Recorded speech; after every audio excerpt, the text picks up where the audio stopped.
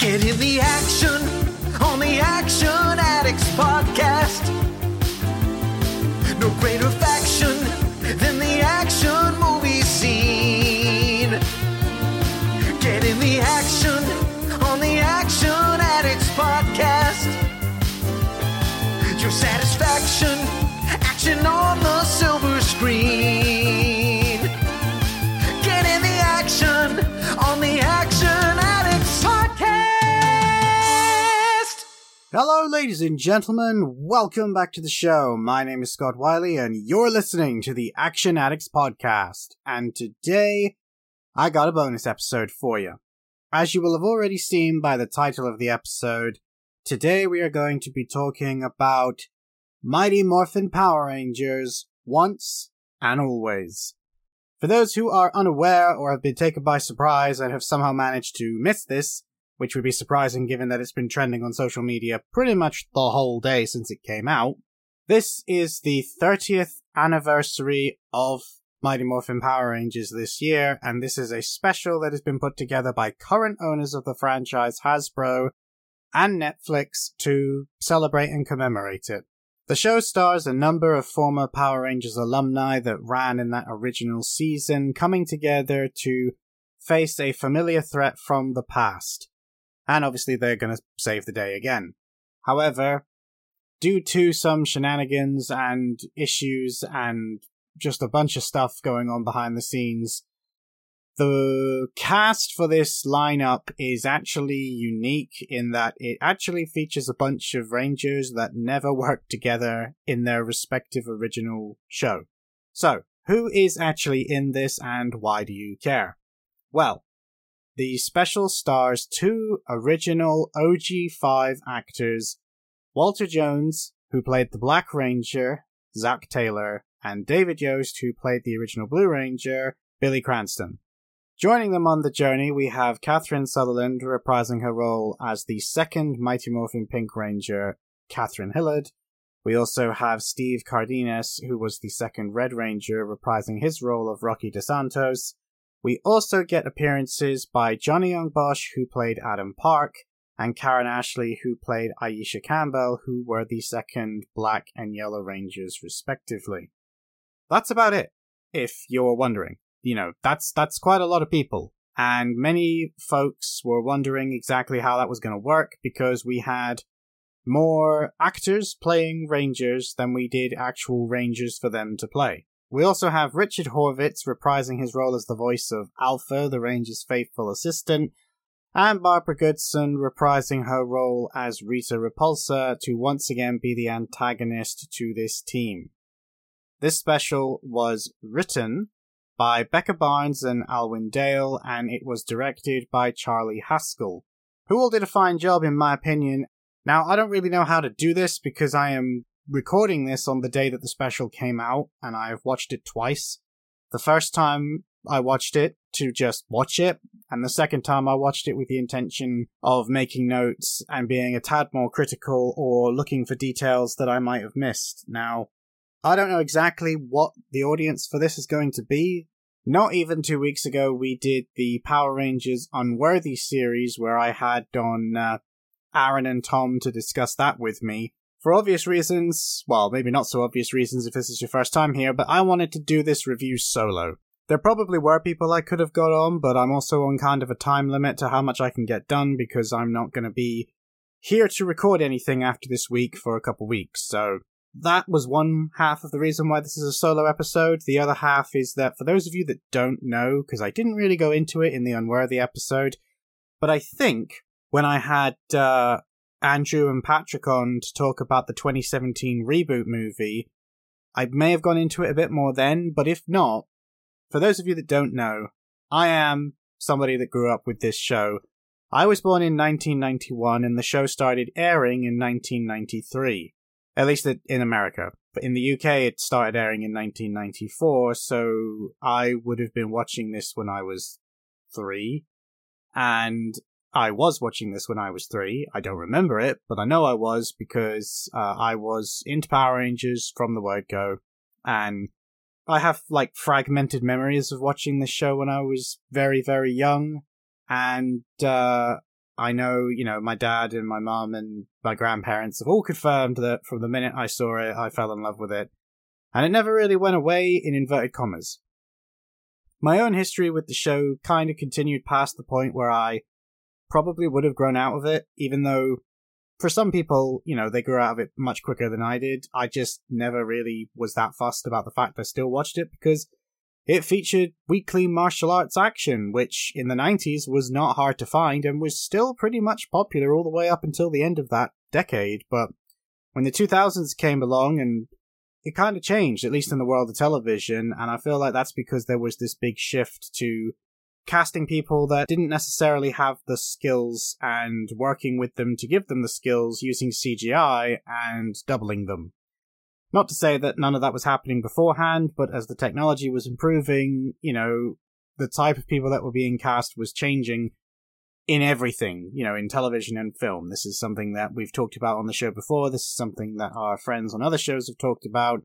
The age of the action movie star was kind of hitting its final moments in the 90s, and by the time the 2000s came along, they were being replaced, and a lot of the big heavy hitters of the 80s and the early 90s were very much starting to either move on to something else or they were in direct-to-DVD territory.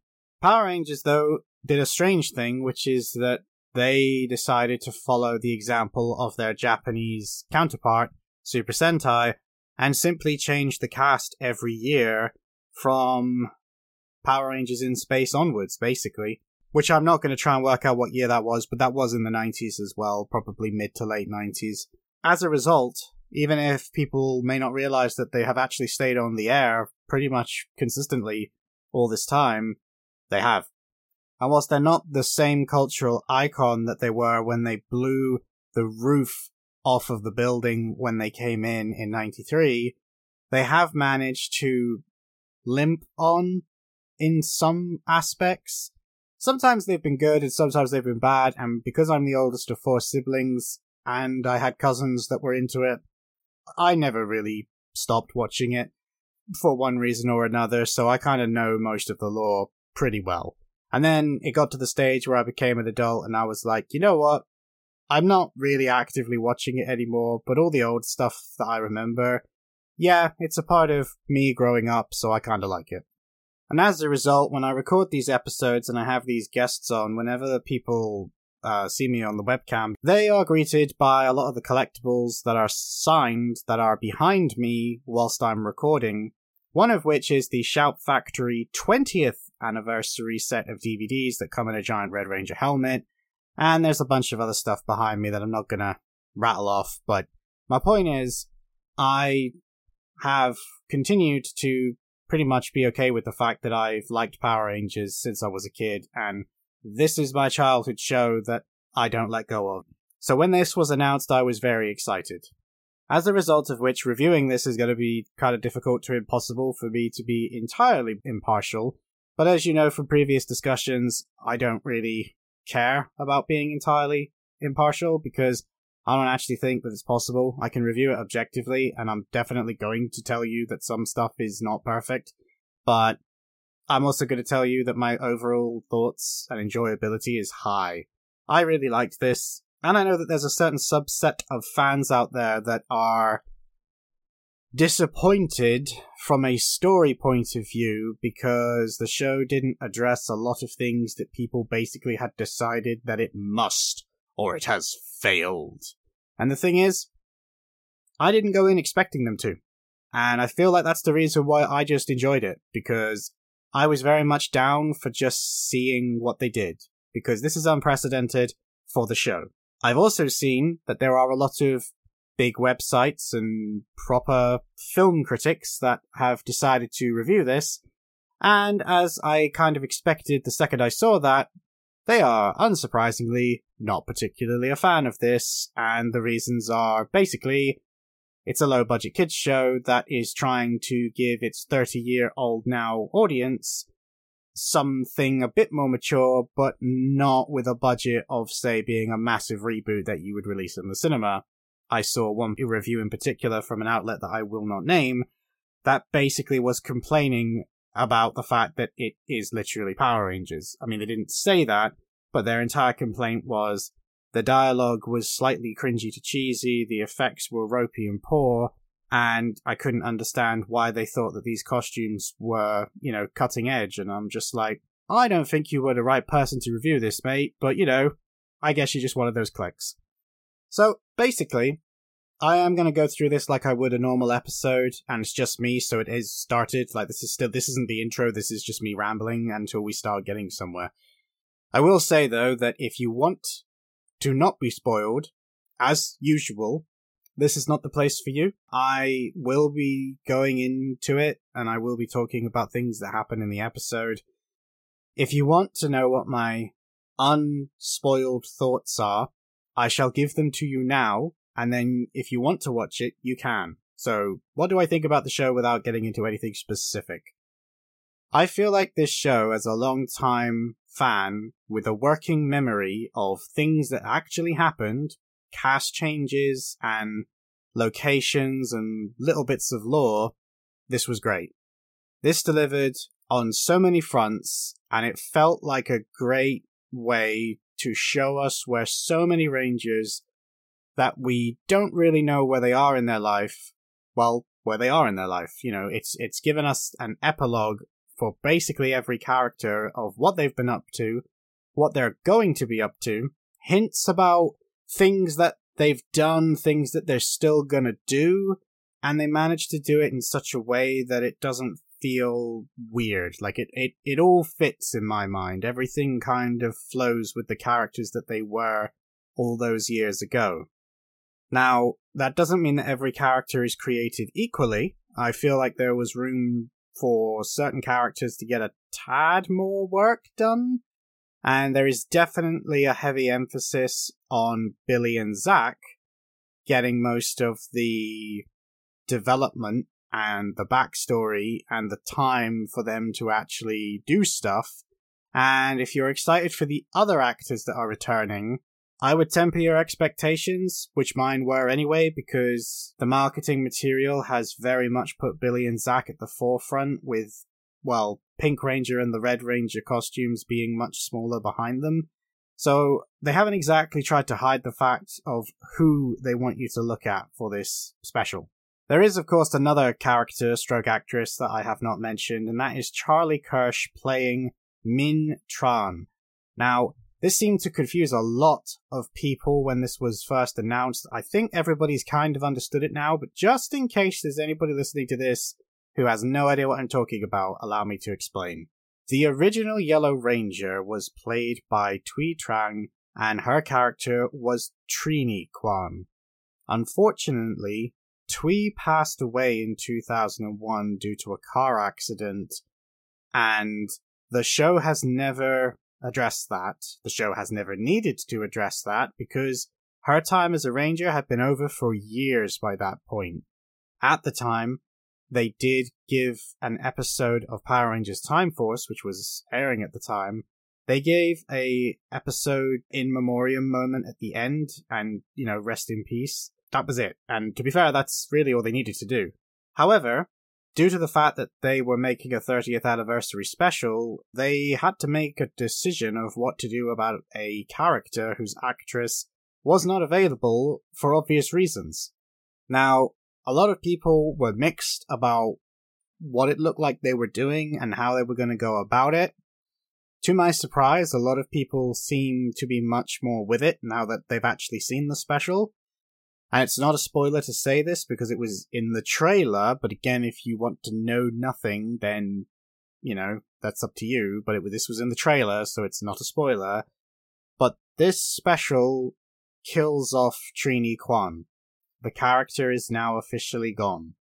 And the entire special is built around what that means for the team that she was a part of. And Min Kwan has to deal with the fact that she's lost her mother, and she didn't know that she was a Power Ranger. Like, this is something that happens right at the beginning, and so there's a fallout from that has to be dealt with, which they do, they kind of do, and they kind of don't deal with that, but that is, like, the main point of the special, in my opinion. A big part of this is to deliver a tribute to Twee's legacy as Trini. And again, not going into spoilers yet, they do a great job, in my opinion. I know that there are some people that aren't going to like exactly how little individual bits were done, and there are some people like me that aren't bothered by it and can understand why they did what they did. But I feel like this has a very clear story that it wants to tell. It has a focus, and it never really deviates from that focus. There are plenty of Easter eggs, there are plenty of references that long-term fans are going to get, and I feel like there are some throwbacks that maybe the more casual fans will also get. But I also have seen quite a number of reviews from people that, to be honest, their complaints make no sense. I literally saw a review from a big YouTuber, and he basically complained that there weren't enough references and throwbacks, but he couldn't actually remember the names of any of the characters of the special he just watched, and I'm just sort of sat there like, how would you know if there was any references? You can't even name the names of the characters of the thing you're reviewing, and you're sat there going, well, there weren't enough references for me. It's like, there are, you just don't know them, and that's not its fault. And I've seen a lot of interesting, we'll say, reviews where I've kind of given up because they say something, and his was an extreme example, but I'll give you another one. Someone made a complaint that an aspect of the story that a lot of people were questioning, and again, I'm being vague deliberately, but a lot of people were questioning, for example, how is Rita back? Because if you're a diehard fan, her storyline was concluded in Power Rangers in Space, and a lot of people really, really hold on to the fact that in Power Rangers Mystic Force, there was a throwaway line of dialogue that basically said that a character in Mystic Force called the Mystic Mother used to be Rita Repulsa. And the reason why they did that is because the Japanese actress, Machiko Soga, she played Mystic Mother, and she was also the original Rita Repulsa, who was actually Bandora. And I'm going to really try to not get bogged down in all these details of constantly comparing America to Japan, but Machiko passed away in 2006, unfortunately. And so I assume that the show wanted to give a nice little reference, I guess, in Mystic Force, where because it was Machiko playing Mystic Mother, and I don't believe there was supposed to be any connection between her two characters in the Sentai footage, but I feel like the Power Rangers at the time, the producers, the writers, etc., they wanted to just give a little nod because it's the same actress. And unfortunately, I feel like that line has been internalized and turned into die-hard lore that no one will ever take away from us. And I really, I get it, but I'm also sort of like, it's a throwaway line. There's plenty of episodes out there that we've all just decided ourselves aren't canon, even though no one has ever officially said that, so the same thing can be said to episodes that we've just decided are die-hard canon and can never be changed. It's really interesting what the fandom decides is and isn't canon when they want it to. Because of that, many people were trying to figure out how Rita could have returned, because, like I said, in space, she was essentially destroyed, purified, and she became good. They do explain how she is back. And I have seen 3 reviews complain that they don't explain how she's back. And I'm like, did you try opening your eyes and listening to the special that you just watched before you reviewed it? Because, honestly, it's like, we can only lead you to water, man. You're the one that's got to drink. So, my honest advice is watch it, because I think you'll enjoy it, and the action is decent. I'm not going to say it's great, which is where I think I'm actually going to differ from a lot of reviews, but again, we'll get to that. But I think it's more than fine. You know, you'll have a good time with it if you enjoyed it. If you were a more casual fan, I don't know, maybe you'll just enjoy seeing the fact that people are back, and you'll enjoy the more dramatic moments, because there are some. I don't know. But if you're a diehard fan, this is an easy win in my book. You've just got to ignore the nitpicking, because you can definitely nitpick this thing to death, but it's freaking Power Rangers, man. You can always nitpick it to death. The most popular episode of all time, anniversary speaking, is Forever Red, and that whole episode is basically considered non-canon now, and even when it was, it basically just broke all of the established lore, which is kind of the point I'm trying to make. It's like Power Rangers has never been great at keeping within its established lore, at least as a television show. The comic books, which I know some people are going to say, well, they do, but that's a completely separate continuity, so let's not confuse people even more. So, that was my non-spoiler thoughts. We're gonna actually go into spoiler territory now, and I'm just realizing that this is probably going to be a lot longer than I planned, given that was my non-spoiler thoughts. So, buckle up, guys, here we go. First of all, I love the opening. It starts off with a great little text scroll that reminds people what the show was about, and you get this great opening, well, a cold open I would call it, where Billy is already under attack. It immediately makes you go, what the hell is going on? He shouts it's Morphin time, and then the other Rangers show up. We get Go-Go Power Rangers playing, and I immediately was taken aback because one thing I wasn't expecting that they do several times in the special, there are a lot of actors that are not in this special. Namely, original Pink Ranger Amy Jo Johnson's Kimberly, original Red Ranger Austin St. John's Jason, and obviously original Yellow Ranger Trini Kwan, who cannot be played by Twee because she is, as I already said, no longer with us. So it was a big surprise when they all show up, already morphed, but they have voices. Now, I already knew that they were going to be in it, we wouldn't see them unmorphed, but I didn't actually expect to hear them talk or to make any kind of Kia sounds. But they do. And I gotta be honest, I'm kind of surprised and impressed because people think that is really easy to do. It's not. Especially in the case of Twee, who has no new footage to work with other than the original Season 1 and very early Season 2 episodes to pull her audio from and to clean it up and make it sound like it belongs in an episode filmed 30 years later and match everybody else's quality. That is a hell of a lot harder than you might think it is. It's the same reason that you don't see any flashback footage to the original show, with one exception, but it does the same thing that they always do when they have to flashback to stuff that was filmed in standard definition in 4:3 aspect ratio. It's never a full flashback that fills the screen. You're seeing it on something else, whether it be a television screen or inside someone's mind with a few other things happening for stylistic reasons, which we'll get to. But my point is, that's impressive, and I gotta give them props for actually doing that, because that probably was way more work than realistically it needed to be, because she's not in it for very long, and neither are the other Rangers. But it's a nice touch to hear Jason David Frank's voice coming out of Tommy, which is another thing that we kind of need to address before we move on, because, again, Jason David Frank is not in this, but the character of Tommy Oliver, the Green Ranger, is.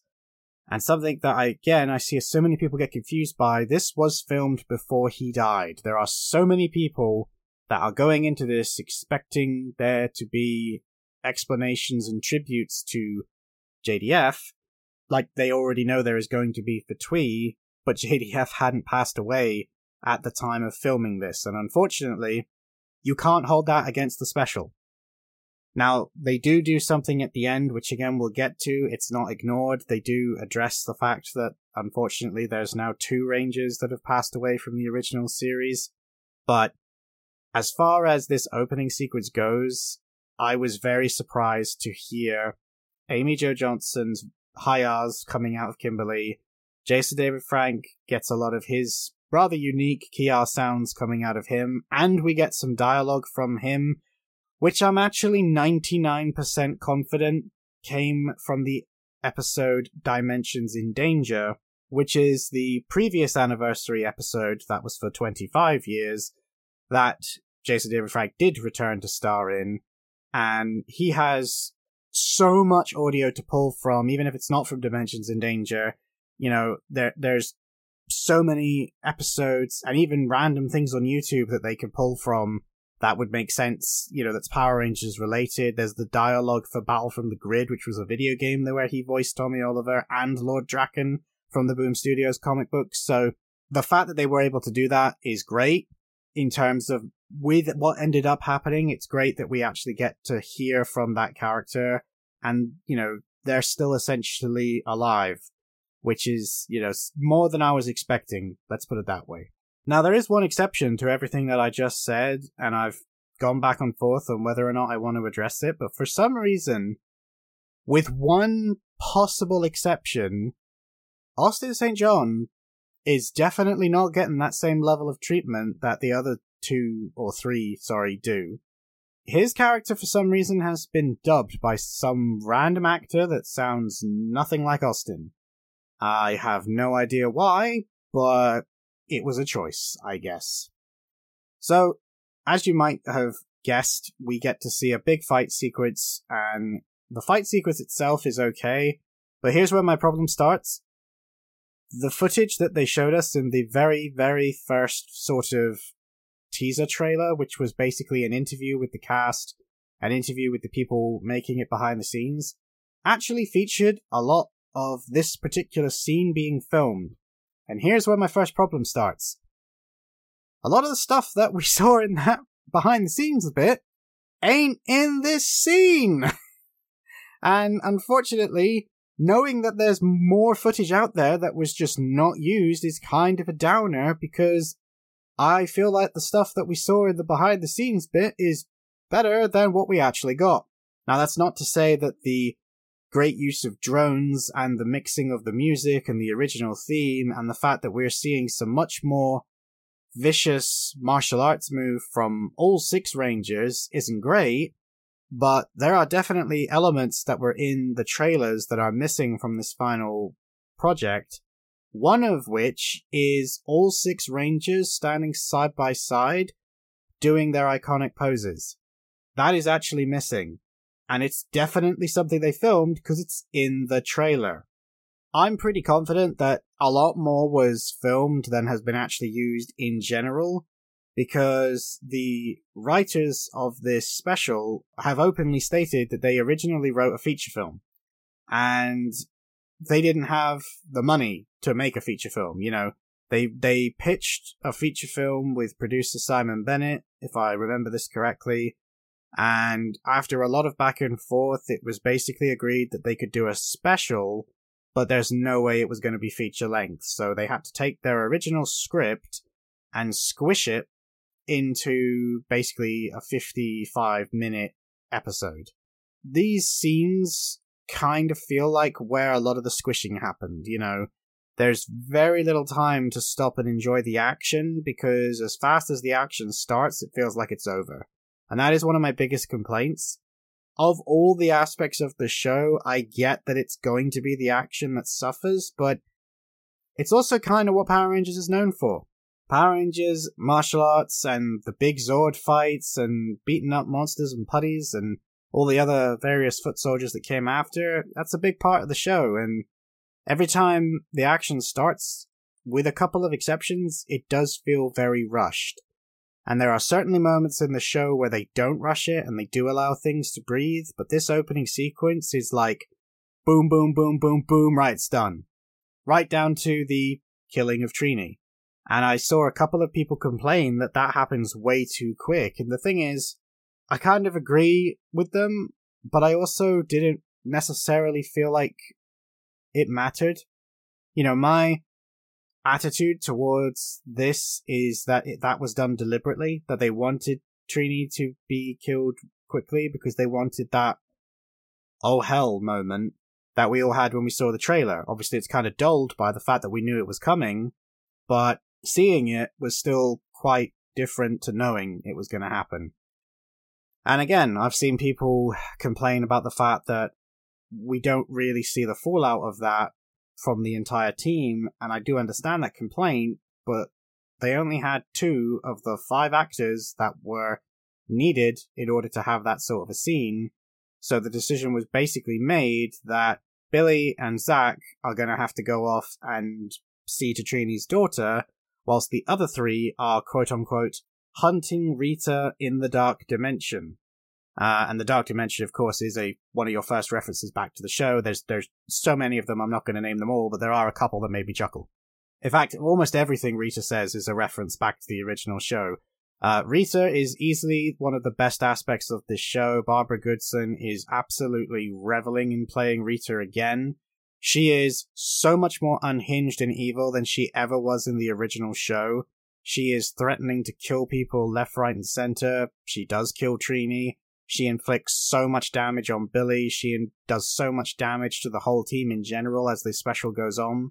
And she is just hell-bent on revenge, and she has a plan on how to get it, and she knows exactly what she wants, and she's going for it. Full tilt. And honestly, she's almost, aside from the fact she is essentially a robot version of the villain, and it is her. This is something that I'm kind of jumping ahead here, but that is Rita Repulsa. She's the spirit of all the evil that was the sorceress Rita, and she's now inside of a robot body and has warped it with the dark magic that she possessed into what you see on screen. So that is Rita. It's not a robot version of her that thinks it's her, which was one of the main complaints a lot of people had going into this, is that she's not really Rita. So as I say, the Rangers have to deal with the fact that Trini has just been obliterated in front of their eyes, essentially.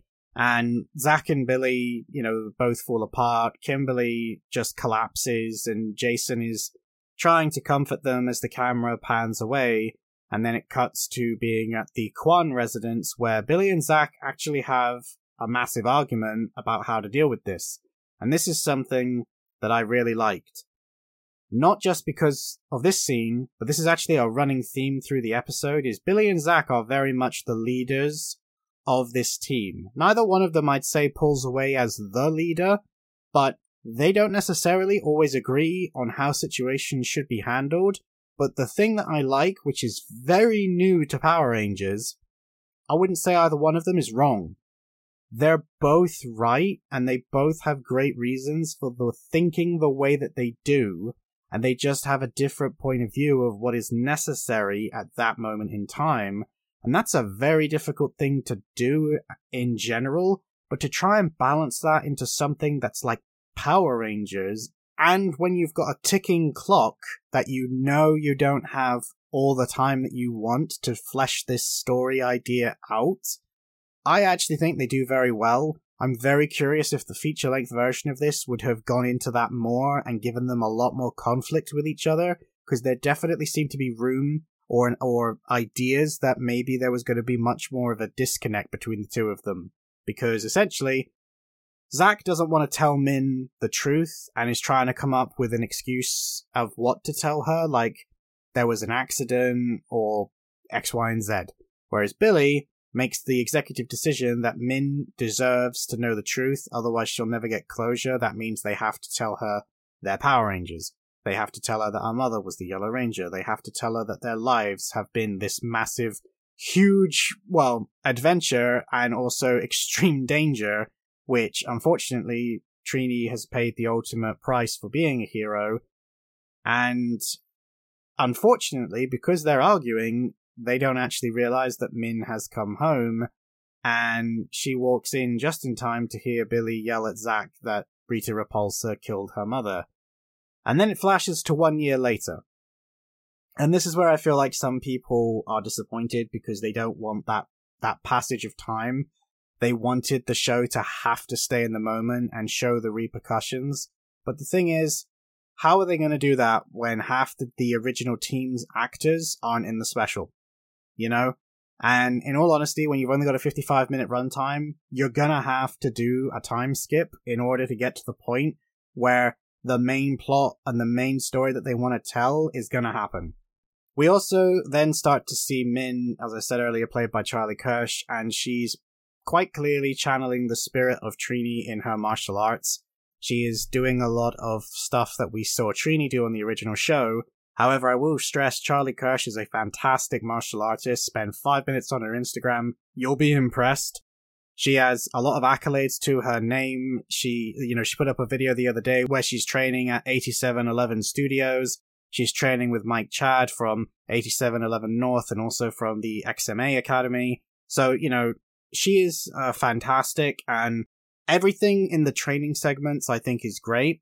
I do think that the special does her a disservice in not showing how much ass she can kick and how skilled she is as an acrobatic, but we'll get to that because that's not just her I feel that way about. We also see a lot of photos in her house that show us basically her life and her upbringing when she was a kid. She drew a picture for her mum. There are several photos of Thuy Tran, which is a very nice touch. One is a photo of her when she was Trini. I also am pretty sure I could see a couple of others that aren't. I don't know if they're headshots. I don't know if they're personal photos that they were able to get access to or what. But it was nice to just see so much love for Thuy. There is also, even though they kind of keep it blurred and don't focus on it, which kind of annoyed me, but there is also, if you're really paying attention, a photo of the original 5 Rangers when they were doing the cleanup club. I don't remember if that was the name of the episode, but that was what they were doing. They were essentially going around and trying to give this message about cleaning up the town and recycling and spreading that good message, and I distinctly remember that it came from Trini. So that was a nice touch, and also it was actually just nice to have a photo of her with her friends. And it would have been nice if they could have actually focused on it for a minute and had a sort of bit of dialogue, given what does follow next. Because it is 1 year later, which means it is the anniversary of Trini's death. And this is when we also discover that Zach has essentially become her legal guardian and now lives in the same address. And that's when you find out that he was actually a congressman, which actually makes a lot of sense because in the preceding scene, he was wearing a suit and looks very, very different in terms of the way he's dressed to Billy. And it makes more sense when you find that out. And he's essentially given up that life to look after Min. Now, there is something that made me chuckle about realizing that Zach had become a congressman, because the last time we see Zach is also the last time we saw Trini, which is when Zach, Trini, and Jason went off to the peace conference because they were selected to be ambassadors for whatever this random program was, which was basically a cover for why the characters had to leave because the actors had all walked out of the show, which I won't go into here. This is quite clearly going to be long enough as it is. But I love the idea that that could have led Zach into basically a career of politics, and given his history as a ranger and as a very chill guy, I could totally see his natural charisma working in that field. And, unlike 90% of actual politicians, he would genuinely be actually trying to make the world a better place. So they head off to attend a ceremony at Trini's grave, and as they approach, you hear in the distance the sound of Rangers morphing. This, again, uses audio that is recycled, and after listening to it through headphones, I'm 99% confident that it is legitimate audio for all of them, including Austin St. John, which makes it really weird that they don't give him audio for everything else. It really does sound like him saying Tyrannosaurus, it's JDF saying Dragonzord, it's Amy Jo Johnson saying Pterodactyl, and obviously it is David Yost saying Triceratops. Zach and Min then quickly catch up and discover that they are walking into an ambush from Rita, who has rebuilt 2 of her former monsters, the Mighty Minotaur and Snizzard. Fun fact, Snizzard was originally voiced by Bryan Cranston. Yes, that Bryan Cranston from Breaking Bad, who was also the voice of Zordon, as well as the face of Zordon, in the 2017 reboot movie. Sadly, he does not reprise the role here, as hilarious as that would have been, because he can definitely still do it. There's an interview of him on YouTube which you can go and find where he literally does the voice after they play the clip to try and embarrass him, and he is definitely not embarrassed, and he can still do the voice, and he does it for them, and he's like, yeah, it's a job, deal with it, which is, I love. So, Zach then joins the fight after telling Min to basically not and stay out of it and stay in cover. He morphs, and all 5 Rangers basically start trying to take them down. This, again, is when it really sticks out for some reason that the Red Ranger is not trying remotely to sound like Jason. I don't know why that decision was made, but this is when we get the next story reveal. Snizzard has the ability to essentially paralyze and capture Rangers. This is not something he could do originally. Both monsters have been upgraded. How? That I don't know. That is not explained. Rita just says that she rebuilt them, but again, I'm not entirely sure quite how. But regardless, that's what happened. So Jason is essentially captured. He's then shrunk down to tiny size, about the size of an action figure, I'd say, because it is an action figure. And he is then put into a machine, and he is out of the fight. Tommy then immediately jumps in and tries to save Jason, and he says some dialogue to Rita, and Rita basically holds him, and then Snizzard paralyzes him. Kimberly goes to Tommy's aid. She gets hit by the same venom, and the two of them are wrapped up and thrown into Rita's machine. And then Zack and Billy realize that they're now horrifically outnumbered. They're definitely outgunned, and staying in this fight is just going to end up with them in the same situation, and no one's going to know what happened, where they are, etc. So they make the tactical decision to retreat, which I do not blame them for. The three of them jump in Billy's rad bug, and they drive off. They get chased, and then they do the thing that the Die Hard fans knew was coming, which is that the rad bug can fly. The rad bug 2 looks a heck of a lot more stylish than the original rad bug did back in '93. Thankfully, it's now got a much better fashion sense, let's put it that way. Also, just quickly, because this is something that I didn't actually realize when I watched it the first time, but I noticed it the second time and found out why. There is a close-up done on a grave, and that character that the camera closes up on, Harvey something, I think, it's a character that actually was on Power Rangers in the second season, I think. But he was essentially a talk show host, and he interviewed the Power Rangers. Maybe it was season 3. It doesn't matter. Anyway, he interviewed the Power Rangers. But I also saw somebody else say that he was also the voice of the character Ninjor, which I didn't know, and I will be honest, I haven't double-checked, but that's what I've seen a couple other people say. So, given that, we made a big point of saying props to the people that did Ninjor's voice in Unworthy, I did just kind of want to mention that because that person also passed away in real life, so that was kind of a nice touch in inverted commas of just making people aware of that actor and the fact that he'd played both Ninjor and this talk show host on the show. It just sort of made me smile. We also get a close-up of the grave marker for Trini Kwan, and, you get to see all the flowers, how nice it looks, and then it cuts to the next sequence where Zack and Billy are very much panicking about what to do. Again, they do kind of agree on how to handle this, but they also are kind of like, And, this has been right after, Zack has said that Billy hates it when he's late, and when Zack does join the fight, Billy's like, what? No sorry that I'm late? And again, at that point, I was thinking that we were building up to the idea that these two maybe are not seeing eye to eye and haven't for a while. And if that was the case, they kind of get over it very, very quickly. With one minor exception I'm about to say, which is that Min really, really, really, really wants to join the fight. She is very much lusting for revenge, and she wants Rita gone, which is completely understandable. Zack and Billy both agree that that is a terrible, terrible idea, and that's, never going to happen. Billy is not quite as emotionally tactful as Zack tries to be with it. However, Zack also doesn't really, in my opinion, do it right either, because he's very much like, this is Ranger business, not the business of somebody that has homework to do and needs to be in bed by 9, or something to that effect. And the audience and Min are sort of going, what? That's literally what you guys did. That's literally what my mother did, and you're telling me that that's wrong? But what?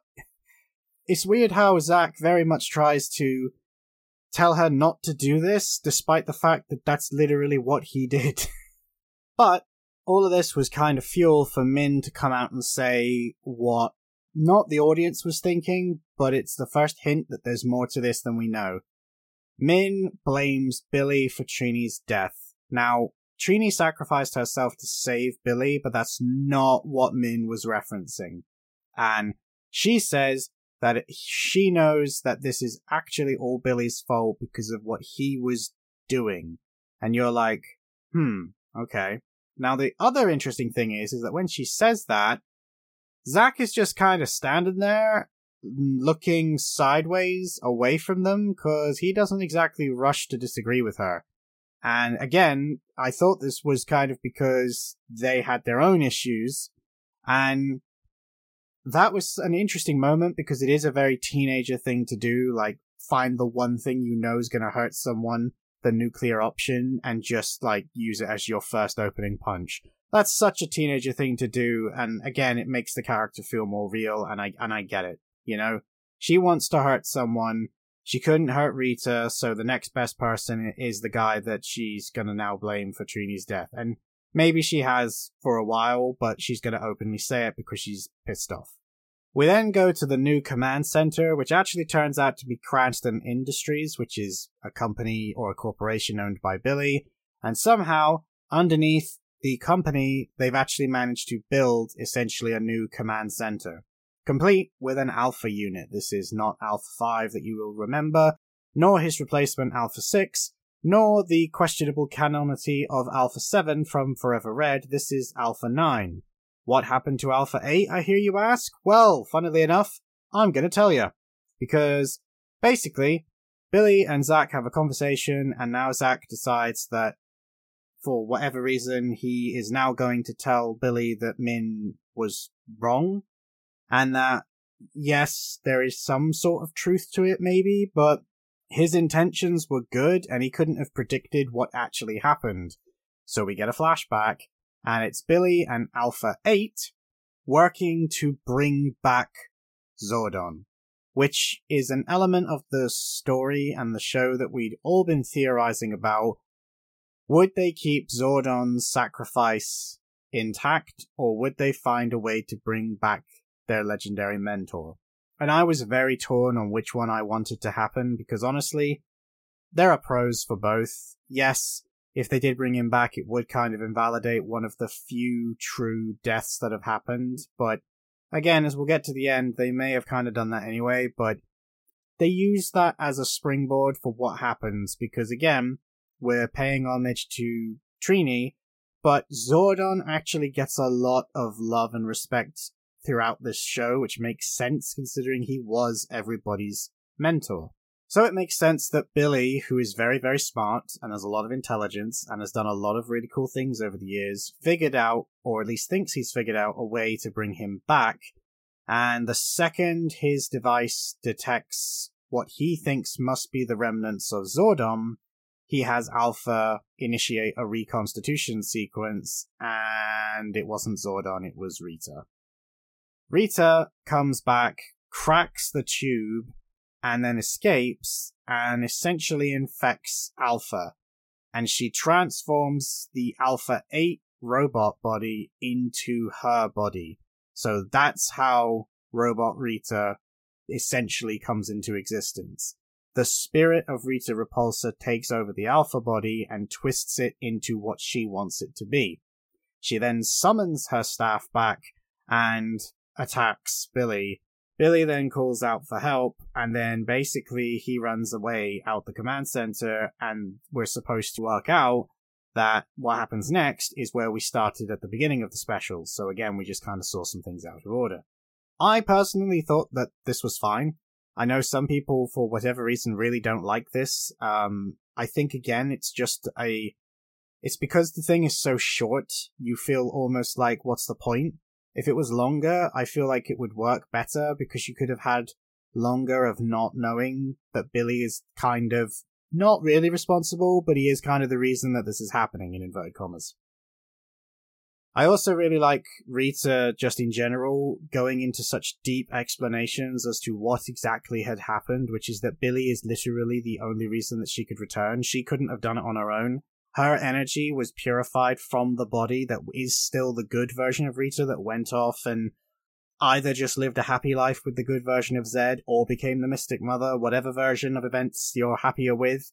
This isn't her. That person is still out there. This is literally all of the evil energy that Zordon purified from her, and it's been reconstituted enough to the point that it can have its own will again, and that is Repulsor. And they do a lot of talking about the Z-Wave, Zordon Sacrifice, which all happened in a show that had nothing to do with Mighty Morphin and none of the actors present, which I personally like as a long-term fan, because it makes the world feel that much more connected that they're actually addressing events of things that didn't happen in Mighty Morphin.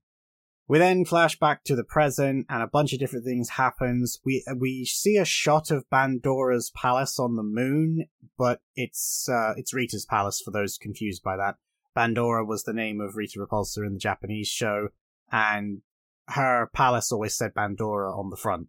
It's obviously not the same model that was used on the original show, because again, that was all shot in Japan. I don't believe there was any exterior footage ever done in America, and even if they had, there's no way that model survived. Most of the models and props from back then are in a state, if they've even still got them, or have access to them. So, the new one, to me, I cannot make up my mind for the life of me if I'm looking at a CGI model or a practical model. I think it's a blend of both, with some really weird lighting and not great perspective on the camera work. Something about it doesn't work for me, and this is going to come back at the end, because there's another thing that arrives at the very end that I have some issues with, but also I don't. We'll get there. This basically leads to a sequence where Billy and Zack activate Bandora Protocol, which again is a nice reference. You're calling it the Bandora Protocol. And essentially, Alpha sends out a worldwide message to every Power Ranger that Rita Repulsor has returned and that she's attacked the Rangers, so every team, not just Mighty Morphin, but every team, has to be on their toes. This also means that everybody basically has an assigned place to go and be to try and either protect themselves or to protect other people, which leads to Catherine and Rocky finally showing up and being teleported in from their lives. Kat was at a karate tournament with her son JJ, which is also kind of canonizing the fact that Catherine and Tommy Oliver are a married couple and have a son named JJ Oliver. And in the comic book Soul of the Dragon, which I'm 99% confident does not take place in the continuity of the comic books, it actually is supposed to take place in the continuity of the television show, means that he will one day grow up to become a member of Space Patrol Delta, and eventually take the mantle as the Green Ranger from his father. Now, why am I saying all of this? Because two other characters are going to show up later on that I feel like were also a part of that continuity. With the arrival of Rocky and Catherine, we get a nice explanation as to how they can use the same powers that Rita has already captured by basically using proxy coins to access the morphing grid. I like this explanation, it works for me.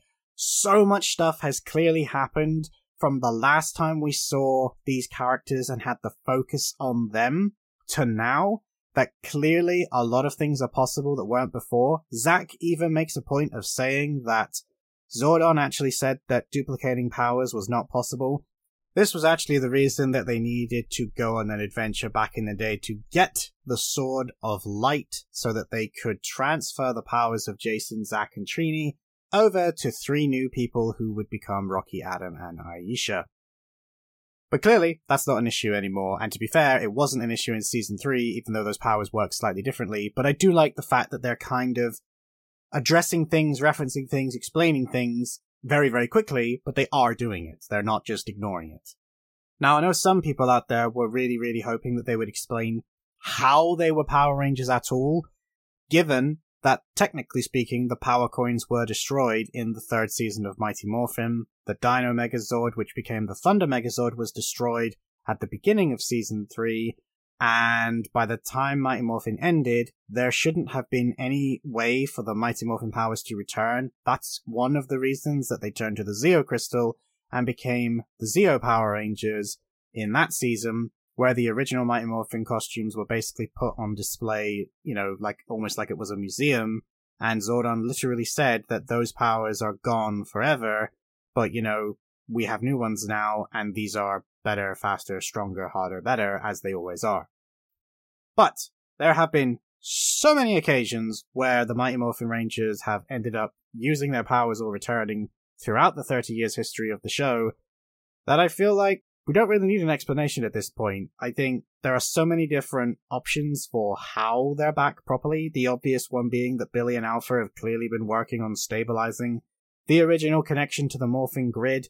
The dinosaur power coins were never, I suppose, destroyed. It was the ninja coins that were destroyed. So it makes complete sense that they could just figure out a way to reconnect them to the grid. Adam used his Mastodon coin to morph in Power Rangers in Space way back in the 90s. The Sentinel Knight was able to restore his powers completely so that they wouldn't glitch out during the events of the Operation Overdrive anniversary episode. And in Dimensions in Danger, Tommy Oliver had a completely brand new morpher known as the Master Morpher, and Rocky was back as the Red Ranger there, and no explanation was given for either of those things. It was just a case of, this is Power Rangers, this is how we roll, #deal with it. So again, I think expecting this show to kind of retroactively address all of the previous times, even Jason in Forever Red could just morph, but again, that one isn't always considered canon, so that's fine, but you know what I'm trying to say, right? If you're a diehard fan, at this point, why are you asking these questions? This is also where we got a new morph sequence. The 4 Rangers morph and decide it's time to go and help the civilians and stop the putties who are attacking basically everywhere. They're not just attacking Angel Grove or a few cities, they're doing like a worldwide attack, which this kind of again leads me into the beginning of another complaint, which again is a budget complaint. And there's not a lot they can do about that, so I don't hold it against them, but considering this is supposed to be a worldwide attack, and the other teams of Rangers were involved, it would have been nice if we could have just had a couple of shots of other Ranger teams doing stuff, whether it's just, fighting the putties or getting civilians out of peril, whatever it might be. It just would have been a little bit of nice world building and just a little summit. When they actually do the morphing sequence, I do find it interesting that 3 of them do it the way you remember, but Billy, for some reason, he throws his morpher forward as part of the morphing call, and I have no idea why. I do wonder, because it is exactly the same way that Adam did it in his In-Space episode, Always a Chance, if that was deliberate, but it's so weird that Billy's the only one that does it and the others don't. It really makes it stand out and almost seem amateurish, and I didn't like that. The new morphing sequence looks great. I mean, it's an adjustment because it doesn't look how it did in 1993, but it wasn't going to, I guess. I don't know. I almost feel like I prefer the original, but the new one isn't bad, it's just different. And it was nice that they tried. They could have easily just not had a morphing sequence, or given them a completely different one like Disney did to Adam in Overdrive, so I don't know. I think for what it was fine. I also really like the fight scene that follows. This is not one of the fight scenes that I think suffers from being rushed, and I also really, really enjoy a number of things that happen in this sequence. Rocky pulling out a gun and shooting a putty in the back, and as it falls, it just disintegrates into rubble to get everyone's attention was such a nice moment. You'd have never got that on the original show. Shooting an enemy in the back that doesn't know you're there? Oh, that's not a Power Ranger thing to do, but, they've got to save a lot of people in a very short amount of time, so they're going to use everything at their disposal, and I like that. The fight that follows is also really well put together. It's not the best fight scene I've ever seen, and I feel like they could have done some more flashy acrobatic stuff with wire work, but again, I feel like something that people need to really do bear in mind with this is they did not have the money that people think they did. This is not a huge Netflix production. This isn't even really the money that Power Rangers itself usually works with. I think people would be very surprised to learn that one of the more recent seasons of Power Rangers, and I cannot remember if this was for Beast Morphers or if this was for Dino Fury, but their budget was $22 million, and I feel like most people think it's made for a couple thousand. Unfortunately, making these things is stupidly expensive, And I feel like you guys who listen to this show know that. Like, the regulars know how expensive making movies are. We all love direct-to-DVD movies here. We love straight-to-streaming stuff. We know the realities of budgets. And we know that there are reasons why our favorite actors do their own fight scenes. Why they work with the same people, the same teams. Because you need to get stuff done quickly. That's mostly done in way less time than it realistically should be. So you have to work with the best people. And that's for films that star people that are kind of the best at what they do. When you're talking about trying to apply that mentality to a TV show, that is a completely different ballgame because you're filming multiple episodes that have to be finished. You're not filming a feature film. Even if it's a really short shooting schedule, you know, you've still got one finished product. You're not trying to make a dozen episodes or 20 episodes or, heaven forbid, 63 episodes, like the first season of My Morphin is. We also get a lovely reference here. Sadly, it is the only appearance, but we see Bulk and Skull on a big sign saying that they're in business together eating sandwiches. I'm pretty sure this is like the fourth version of what they've done post the last time we've seen them, because it feels like those guys, every time we hear from them or see them in the show, they're doing something different. You know, the last time we saw them in Lost Galaxy, you know, Bulk was on a different planet. He went into space with Professor Phenomenus or whatever his name was. Skull stayed on Earth. We don't know what happened to him. And then in Forever Red, which I'm going to keep having to say this, I know that the canon of that is a big question mark, but they were running like a hotel and spa place together, and they clearly knew who Tommy Oliver was, which was kind of a nice touch, and that was a cool sort of ending for them. And then in Power Rangers Samurai, Bulk returned for like a whole season, sort of. And then at the very end, they brought Skull in for basically a cameo, and the two of them got to have a conversation about what their lives have been like. And Skull ran this very big, successful company, and Bulk, you know, kind of didn't, and he just lived in Angel Grove and was basically the same person you remember. But Samurai has also been basically said to not really follow the canon of the rest of the series, except for when it does, because they show up in the other series. But apparently that version of Bulk and Skull is not the same one that we all remember.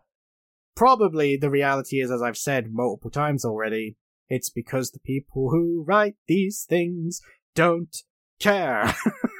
Most of the time when they're thinking, you know, they're not thinking about how it applies to the 30-year-old lore. So at the moment, we have now seen that they are essentially running a sandwich shop or a food business together of some kind, which, in all honesty, at this point, you know, on the original show alone, they went from like leather-clad wearing bullies to junior police officers to fully fledged detectives that at one point actually left to go to France and become real detectives. And then they came back and for some reason went backwards and joined the junior police agency again. It was a mess. And then they became scientists. And then, as I say, it ended with Bulk going into space. So how Bulk even got back to Earth, I do not know. At least with Billy, they kind of addressed that later on. Alpha then realizes that as long as the Rangers are morphed, the Minotaur monster can track them. So they power down and run away, basically. Speaking of appearances that, in my opinion, were kind of disappointing, the Bulk and Skull sign was a nice touch, but it would have been even better to see the actors Paul Schreier and Jason Narvi. This is where we get our appearance of Johnny Young Bosch and Karen Ashley as Adam and Aisha, and enjoy it while it lasts, because this is basically it. They call in from a vid screen and basically have the conversation that was in the trailer. It's not very long, and it's nice because we see them wearing the SPA uniform that the entire internet went mad over trying to figure out what SPA stands for, and we still don't know because this special doesn't actually tell us. Which I don't know if that was an oversight or if when that was explained was cut, but yeah. I'm very curious to see if we actually get an answer to that. Does it stand for Space Patrol Alpha? Does it stand for Academy? Who knows? But either way, it definitely does link back to Space Patrol Delta because they make a point of saying that they are having difficulties dealing with the Truvian Empire. And for those of you who may not know, the Truvian Empire were the antagonists of Power Rangers SPD. which was set in the future. It was eventually given a specific date of 2025, which now isn't that far away in the future, but it was when the show was made in 2005, although I do think they were optimistic that within 20 years, there would be aliens living on Earth and there would be a unified police force that would essentially protect the entire galaxy with intergalactic law. I feel like 20 years was a bit of a push for that, but hey, I guess they just wanted a date for one particular episode, and again, that ended up just being canon. This leads to, again, Catherine reminding everybody that she, is with Tommy, and she's not going to tell JJ what happened to her father because they're going to get him back. Adam and Aisha also name drop that they really are happy with the stealth technology that Billy developed for them, and that they have teams that they are in charge of. So I'm wondering if they have, commander roles in the same way that there was a commander on the SPD show.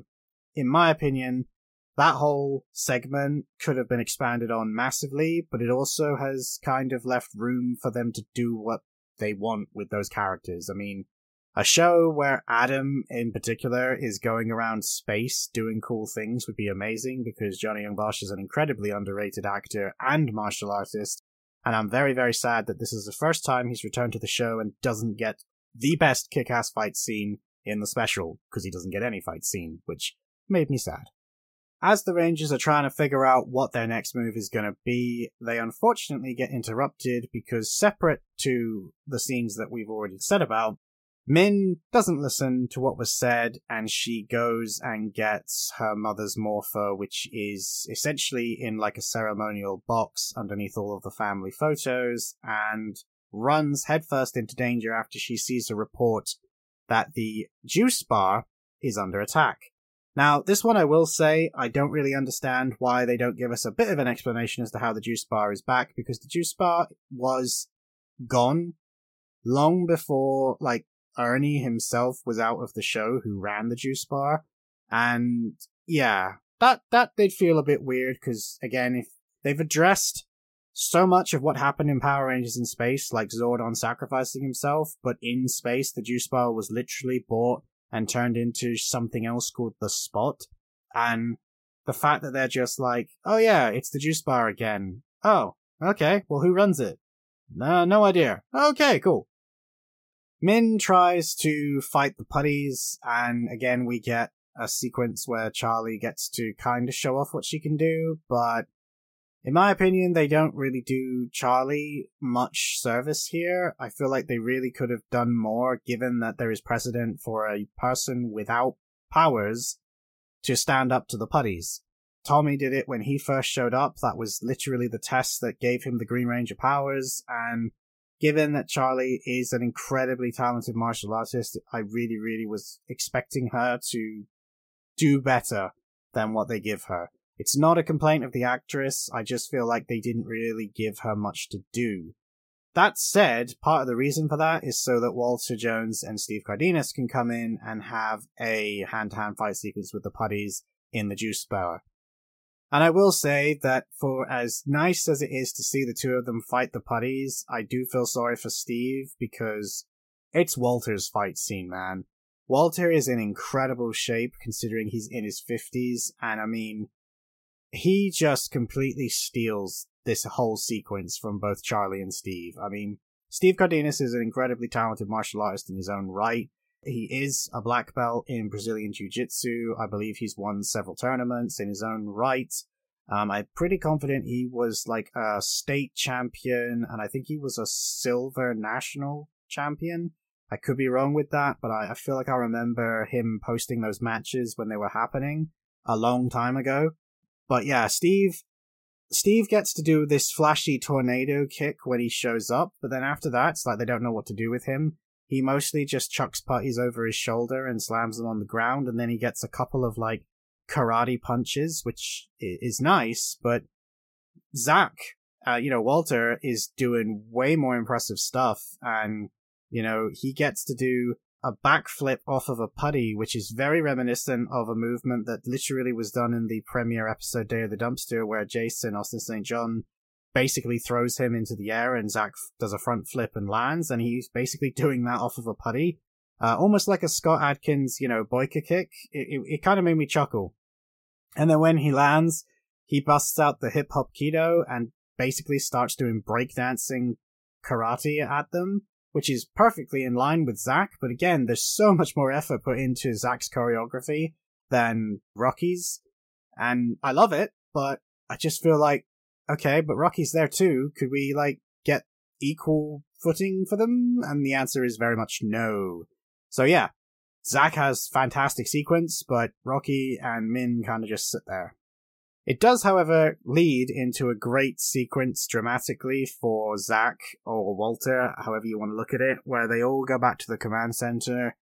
Min isn't, again, still not particularly kind to Billy, and everybody kind of clears off whilst they're trying to figure out the next phase of their plan, and Zack is left to talk to Min, and we get this great heart-to-heart moment where Zack and Min are essentially just going at it from different points of view. Min cannot get past the fact that she just wants revenge, and Zack is trying to get her to see that revenge is not the answer. And, Min tried to use her mother's morpher in the juice bar, and it refused. And, Zack doesn't necessarily say that this is the reason why, but he very much implies that you cannot use this because you're seeking revenge, and that's not what being a ranger is about. That's not what being a hero is. And he gives her the full speech that you might be familiar with, being a Power Ranger, being a hero that runs headfirst into danger isn't fun. It's not adventure. It's not, laugh and jokes. It's dangerous, and we could all end up losing our lives at any minute, and more importantly, it's a selfless life. You cannot prioritize your feelings, your emotions over the well-being of everybody else. If you want to genuinely be a hero, if you actually want to walk the same path as your mother, this is not the way. And it's a great scene, and I really like it, and it leads into them kind of having this emotional moment where they bond even more, and you see how much they care about each other, and Zack is a great mentor figure. And this leads into one of my favorite moments, which is that Zack then basically leads Min to Zordon's broken energy tube and explains to her that the way that Min feels about losing her mum, the way that Min now feels about her uncle Zack, is how Billy feels about Zordon. It's how they all feel about Zordon. Zordon wasn't just their mentor, he was basically their father figure. And all of that was just, in my opinion, perfect. And he makes a great parallel that I wish they'd kind of leaned into more, which is that Billy wasn't trying to do anything more than get Zordon back. I love the implication that, again, they don't do anything with, but my brain can fill in the blanks here, that Billy basically became obsessed with bringing Zordon back. And in my opinion, the way in which they just immediately try to do stuff as it happens in the flashback, I feel like Billy was so obsessed with it and so determined to do it because he is super smart, almost to the point of comic book supervillains don't got nothing on him. He just kind of was to hell with it, in his Tony Stark element of we don't need to worry about tests or safety measures. I'm Billy, I got this. And unfortunately, the result of that was he brought Rita back, lost Alpha 8, and then Trini died. So, being obsessed with doing something for a good cause, a good reason, kind of backfired on him in the most epic way. And Ming gets a very different perspective about how she feels about Billy, how, she's been acting, and that there's a lot of parallels between how she is now and how Billy was then. And it's a great moment, and I really, really like it. And it's, again, kind of not what you'd expect from Power Rangers, and I wish they'd leaned into these moments a bit more. Not massively more, but a bit more. Again, it's a mix of budgetary issues and the amount of time that they had to try and fit this all into. So, what did they do next? Well, to try and speed through this a bit quicker, basically they trap the robot monsters with an electromagnet. Now, I will stress, because I kind of missed this the first time around, it's not that they lead them to just a regular magnet. Billy has done something to it that's massively increased its effectiveness. And the plan is not that that's where they're going to be left, essentially. They're going to use that to draw Rita out to have to basically try and come and help them, or investigate why she can't get a hold of them, why she can't teleport them.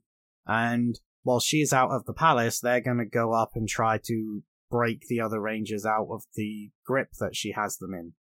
During this time, we also flash back to the Moon Palace, and we see that, as I said, other Rangers have encountered Snizzard and Minotaur because they've got more.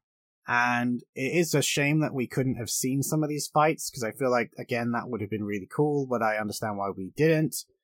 It is also kind of heartbreaking that we see Tanya, Zeo Ranger 2 Yellow, be the last person that gets put in, because Tanya is kind of the closest to MMPR, given that she's Zeo, and, you know, she's definitely friends with most of the people in this special. She knew Billy, she knew Rocky, she was very close with Catherine, and, you know, she knew Adam, who admittedly isn't there, but you know what I'm saying. It's like that one could have been the one that we saw. I also find it funny that they've somehow managed to capture 3 of the Lost Galaxy Rangers, which, given that they're not Rangers based on Earth, I find very odd. I also have to point out here that Rita makes one of my favorite references, which is that she says, you know, she was never a big fan of the idea of teamwork, but basically draining the Rangers of their powers like this and quote-unquote killing them in the process, she says, "Together we are more," which was the tagline of the 2017 Power Rangers movie, and I love the fact that she is essentially taking the mick out of it, because again, that movie didn't do so well.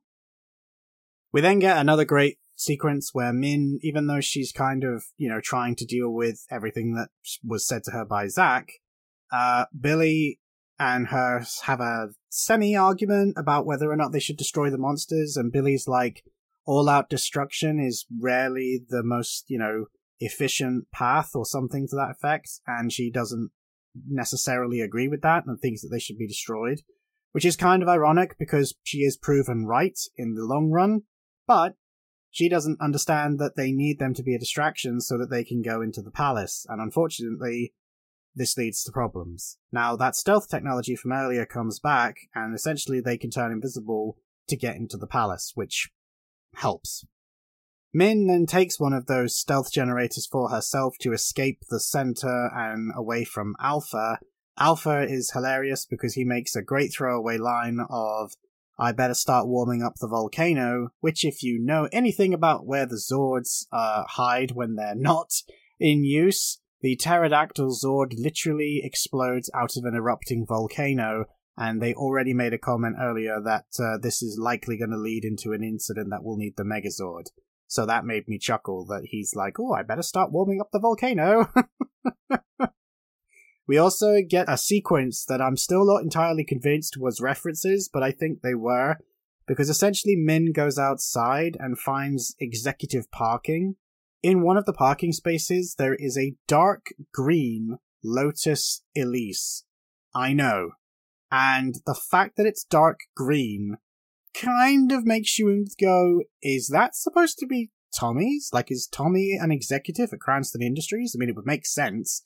He is a doctor of paleontology and ran his own tech company with Anton Mercer at Mercer Industries and did a bunch of research, so as annoying as it is, that would actually kind of fit. But then the next parking space is a great big motorbike, potentially a Harley, I'm not sure. I'm not great with bikes, and you don't get to see any identifying insignias, but it looks very, very similar to the motorbike that Jason rode in on in Forever Red. You know, that episode that I said we don't count as canon, but it's never officially been stated as not canon, because they just referenced it.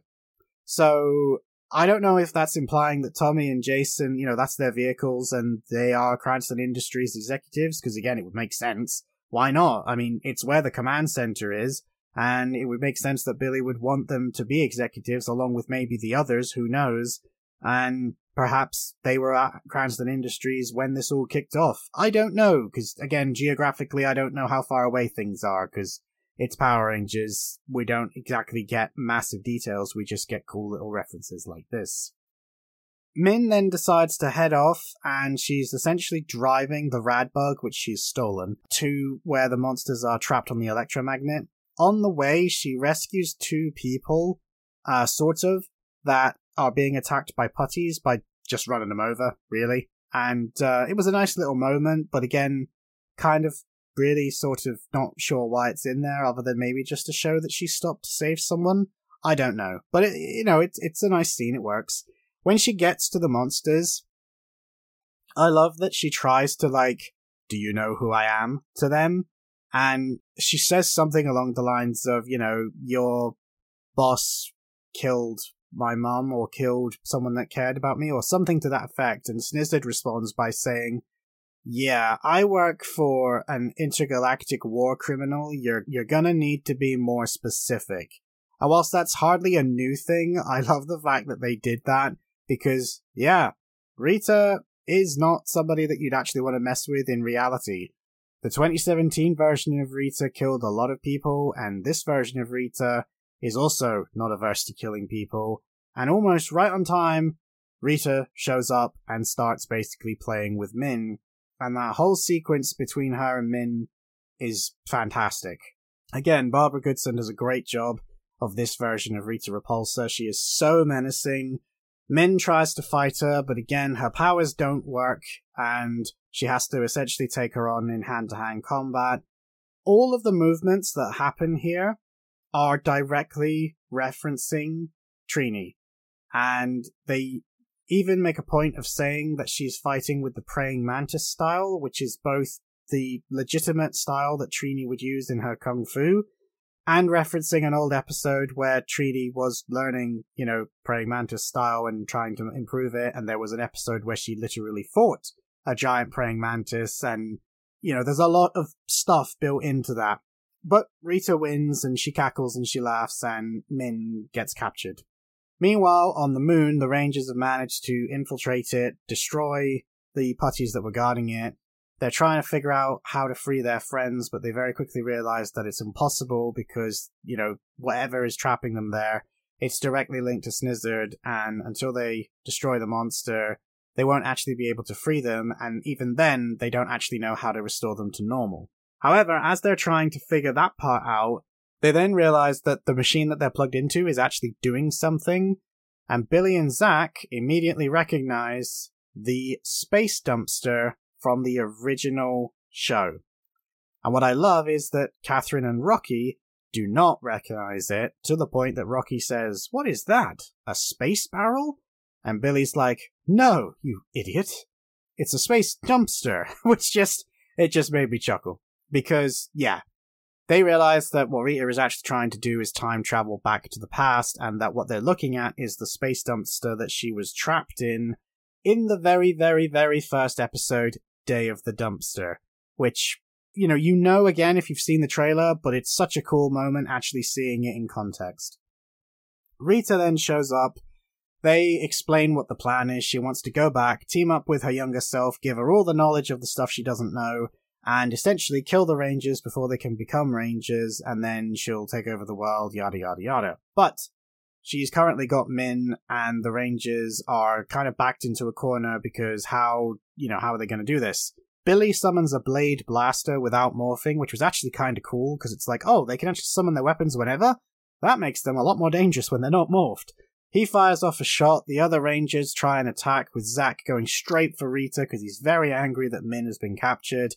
Rita bats them away, it's all slow-mo, it's all pretty epic, and then she powers up again and is like, "Right then, Cranston, this time I'm actually going to get you." And as she goes to do the same death power-up attack mode that she did at the very beginning, Min manages to break free of the Minotaur's grasp and does exactly what Trini did and jumps in the way of the blast. However, her mother's morpher is still in her pocket when the blast hits her, and the blast does hit her, and she gets thrown across the room, but she's not immediately full with energy, she doesn't explode. She just looks like she's not alive anymore. But that's not what happened, because the yellow power coin is glowing epically inside her pocket to the point you could see it through her clothes. The morpher is shimmering through.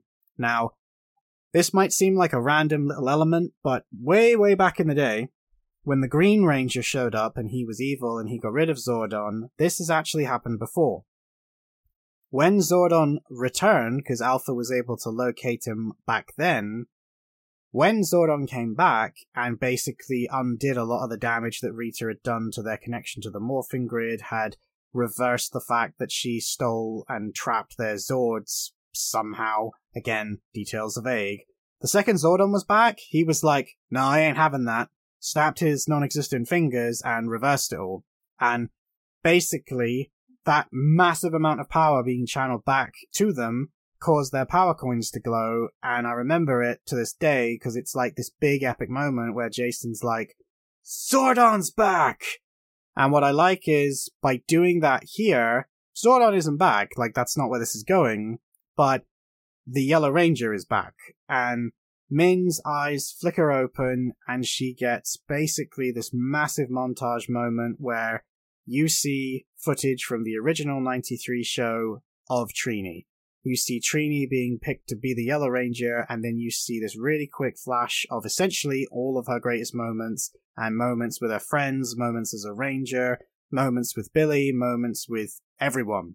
And it was such a great little montage that you see through her eyes, because it's only happening for her.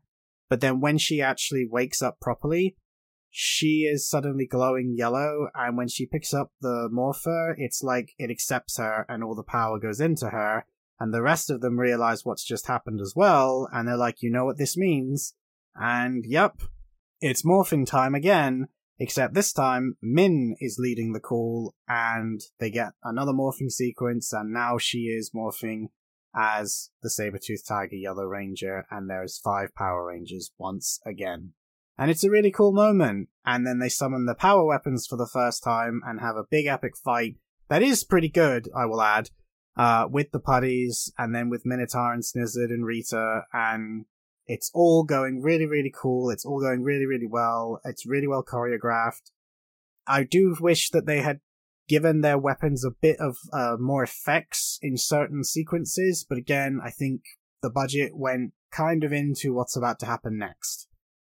Basically, Rita can see the writing on the wall, and that they're trying to destroy the Snizzard, so she throws him out of the palace, which is a hilarious moment, because he's like, what did I do wrong?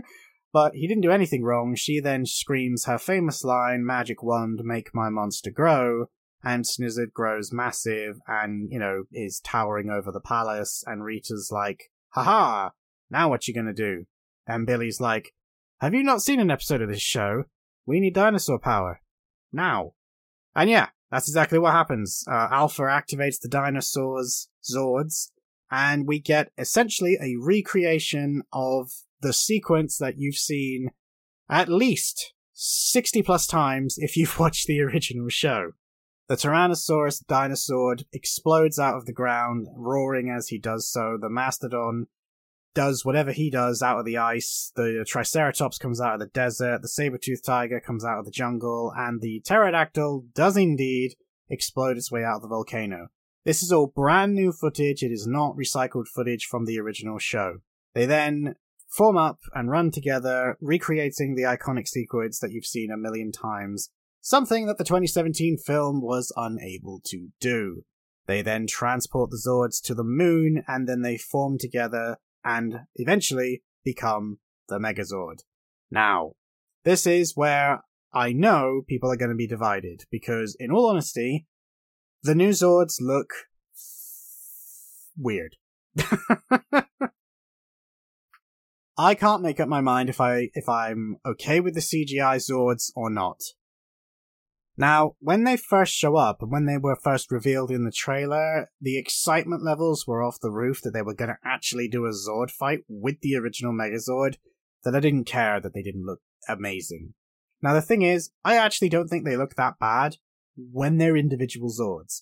I don't think they sound right. The Tyrannosaurus especially is missing that big powerful roar that inspires fear when it slowly rises out of the explosion, but, again, time constraints. However, when they form together, and they do the first bit of the sequence, looks fine. When Billy and Min transport into the cockpit, which is completely redesigned, I will add, it is not the original cockpit, that's kind of cool, because it also kind of makes you go, these aren't the original Zords, these are like a rebuilt version of the Zords, which would make sense because the original Zords were destroyed, and what was left of them was turned into the Thunder Zords, and the Thunder Zords themselves were also destroyed. So, to me, the implication is these are rebuilt Dinozords, which I'm fine with.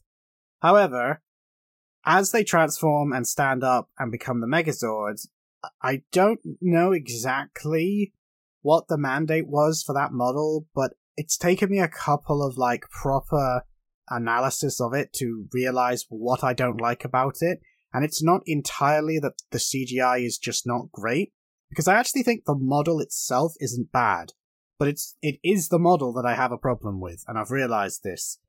I don't think many people will be as, bothered by it, and when it's in motion, in space, and the camera is only looking at it from a certain angle, from, the chest upwards, it's fine.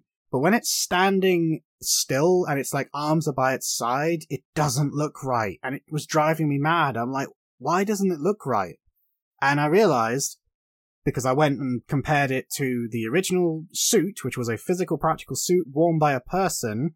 I compared it to the various different toys, and I compared it to the original models, as well as the Hasbro Zap Megazord that a lot of us thought it was based on. It definitely isn't. The biggest problem with the CGI Zord is the Mastodon pieces of the Zord are not in the right scale. On the original Megazord, the shoulders, the big M pieces that stick out, are way bigger and way thicker than the one on this CGI Zord. The arms are also not quite into scale properly. As a result of that, it feels stumpy, and it doesn't feel as big and imposing as it should, but that also has the side effect of making the pterodactyl chest piece feel less like it's flush against the rest of it, and like it kind of sticks out.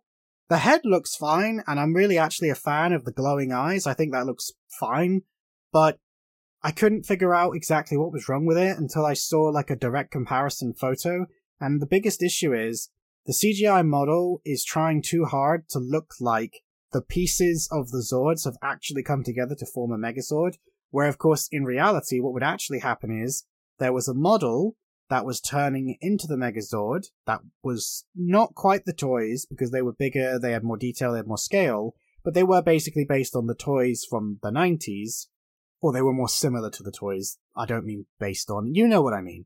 But the CGI model, but what would happen is when the lightning in inverted commas would hit the Megazord, it would basically be swapped from a model into the guy who's wearing suit. The suit would not have the same proportions, and it would not have the same articulation as the model. Now, the CGI doesn't do that. The CGI just sticks with the proportions that it has when it transforms originally, and unfortunately, it makes it look all kind of off. And I've even looked at my own, Chogokin Megazord that I have behind me, and because I was convinced at first that the arms were just wrong. And depending on, again, which version of the Megazord you're looking at, they are. Because the way it stands is not the way it stood in the original show. The pads on the arms don't go all the way around, but they don't go all the way around on the figures either. So again, it's a case of the costume that was worn and the accuracy of the toys, the accuracy of the models, they don't all actually line up, but the version that the guy in the suit wore is probably the version that you have in your head, which is why I think the CGI model version that we have in this doesn't quite look right, especially when you combine it with the fact that the shoulder bits are too small, the arms look stumpy, and the legs are missing black stripes on the thighs, and for some reason you can see the hinges that normally are hidden inside the Triceratops and the saber-toothed tiger legs. And that's me going full nerd mode at that point, but it really, really stuck out to me because I wanted to like it. And I did when I first watched it. But when I watched it the second time, it really, was I being too harsh? I was thinking to myself. And then when it finally happened, I was like, no, I'm not being too harsh. It really does stick out that much to me anyway.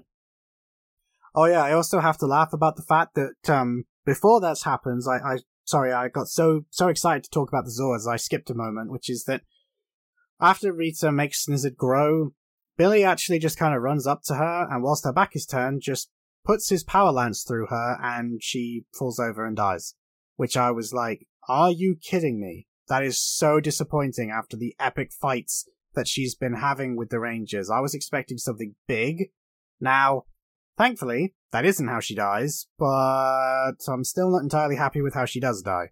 Now, the other thing that made me laugh is Rocky just kind of stands there throughout that entire bit where she makes the monster grow and doesn't try and do anything and just watches Billy run from the other side of the room to do it himself when Rocky could have just done it. I don't quite know why the red suit was just stood in the background just doing nothing. You know, he could have been fighting Minotaur or a putty or something, but he's literally just stood there doing nothing, and it's really noticeable. But again, whatever, it's like a nitpick. But that one I was like, no, I can't really forgive that one. Like, if you're not supposed to see him or he's not supposed to do anything, why can I see him so clearly just stood behind Rita staring at her, you know? I also got to give it to Ron Wasserman, who obviously came back to do the music, who I haven't really talked about, but honestly, he does some great renditions of tracks, and it's not the original tracks, but you do hear the classic Go-Go Power Rangers a couple points in this special, and there's a lot of times where you hear music that invokes the feeling of the original show, but it's not actually the music from the original show, which is a bit weird considering it is Ron Wasserman doing the composition and the score. We also, to my knowledge, I might be wrong, but I don't think we actually heard that really nice orchestral version of Go-Go Power Rangers that they used for the trailer. I kept waiting for that to show up, and maybe they use it.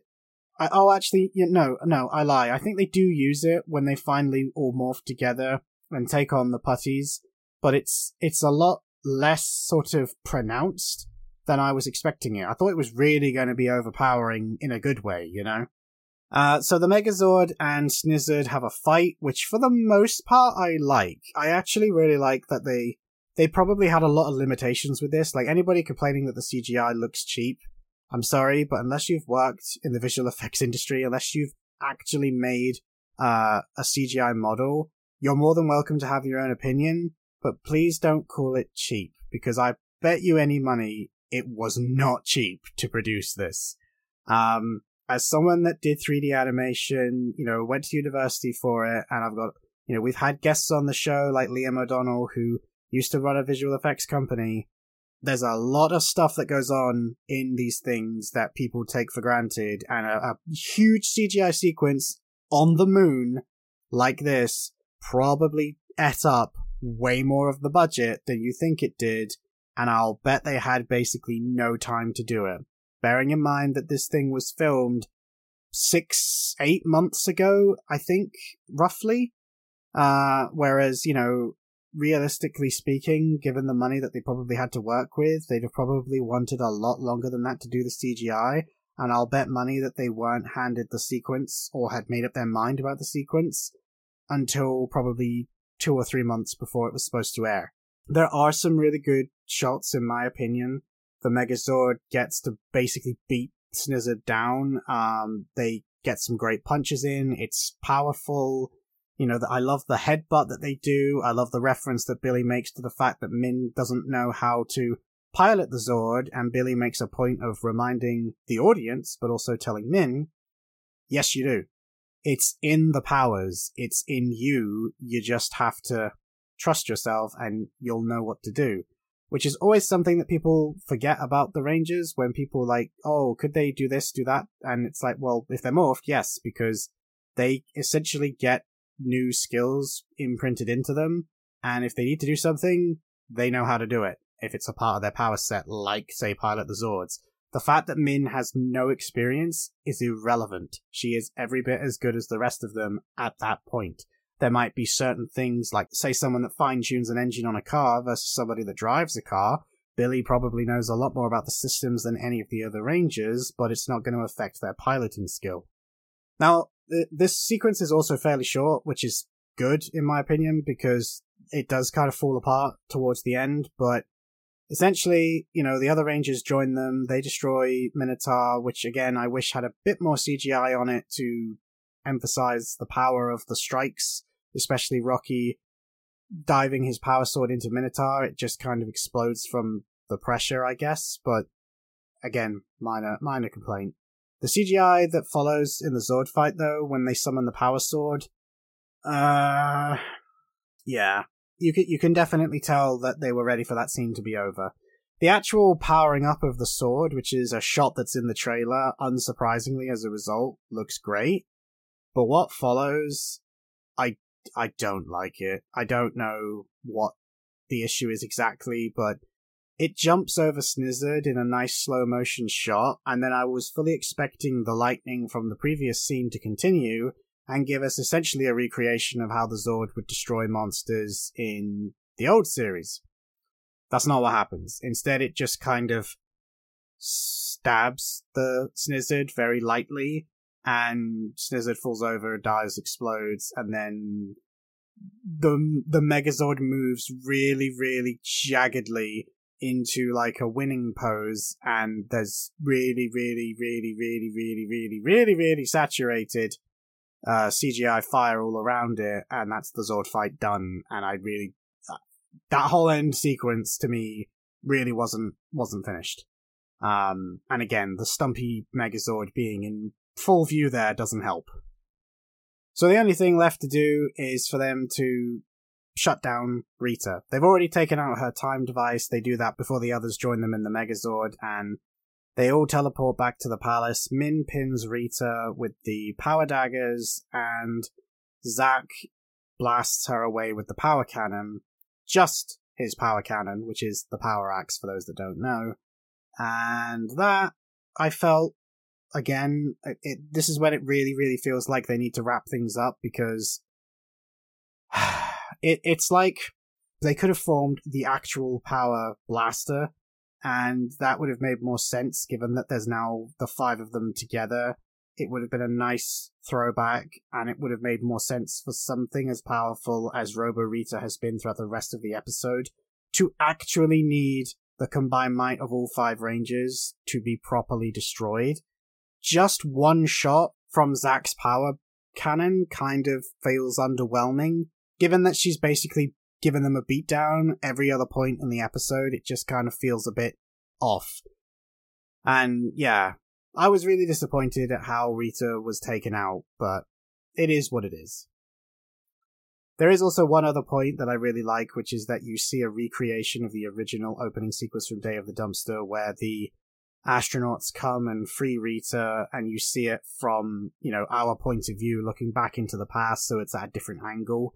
That was a nice, cool moment, and you see the young Rita, and you see Machiko, coming out of the dumpster, and it's mixed in with somebody that has obviously reshot this sequence, but without the face being present.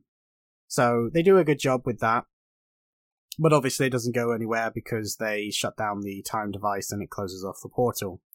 And that's kind of that. It then cuts back to them at the command center, and Adam and Aisha have finally arrived on Earth to help, but obviously it's kind of all over. And this kind of feels like a big lore dump. Aisha and Adam are essentially loaded with the Rangers that were affected by what Rita did to them, and they're all in their medbay, and they're going to take them to Aquitar. Aquitar was a planet that was a big important thing in the 3rd season of Mighty Morphin. Sometimes it's called its own season because it became Mighty Morphin Alien Rangers for a while, and Aquitar was also a big point of story to do in Power Rangers Zeo. Because Billy was written out in Power Rangers Zeo when he walked out, and the way that they decided to do that was he was aging rapidly, and in order to fix that, he needed to go to Aquitar, and they did. And while he was on Aquitar, bearing in mind, in Zeo, he'd actually spent some time on Aquitar previously in some other episodes. He'd had his own ship and would go back and forth between Earth and Aquitar a few times. And this time when he went back, he was teleported back with several of the Aquitar Rangers who had just shown up for a team-up episode. he had essentially become very close with one of the other Equitians called Sestria, and this is where we get a name drop from Adam, who basically says, "So, Billy, are you going to come back with us? I mean, Sestria says she really misses you," and Billy basically then confirms, that he misses her too, and that now that he's managed to essentially put right what he did wrong, he's ready to go back into space and continue his adventures, which means that, there you go, guys, that's what Billy's been doing. Not only has he got his own company, not only has he rebuilt the command center, rebuilt his own alpha model, rebuilt the dinosaurs, but he's also actually had incredible adventures in space. He may have even been more involved with SPA, and he still has this great relationship with Aquitar, and I'm guessing with Sestria. So, again, you get a lot of lore in this sequence, and they also, have this great moment where Aisha and Adam get to interact with Zack, because those characters had never met, just like Zack and Rocky had never met, in terms of their actors actually being on screen. The characters had known each other off screen, but we've never actually seen them together on screen. So it was really a nice moment to see Walter Jones and Johnny Young Bosch having like a great fist bump moment together, because it's something that we thought we would never see. And it's a shame, as I said, that we get to see so little of Johnny and Karen, because Karen herself, like Walter and David, never was brought back to the show after she left. So it is a shame that, considering they went through the effort of getting them to go to New Zealand, that they couldn't have given them a bit more to do. I half get it, but considering how well they managed to write the rest of the show, it could have been interesting to see them be the tech support people, which is what we all kind of thought they were going to be. With the putties attacking everywhere, we could have definitely continued the tradition of Johnny Young Bosch having the best fight scenes in the episodes where he comes back, because this is probably the first time, I think, where he doesn't get one, and it sucks, but fingers crossed that the film he did with Isaac Floritude will be good. So this also is where Kat name drops the fact that, being a parent is also as nearly as tough as being a ranger, and Rocky's ready to go back and, actually eat his lunch, because he never got the chance when he first showed up, which is a joke, but a weird thing to say, but funny nonetheless. And so that's them out. Rocky, Adam, Aisha, and Kat all get teleported back to whatever they were doing.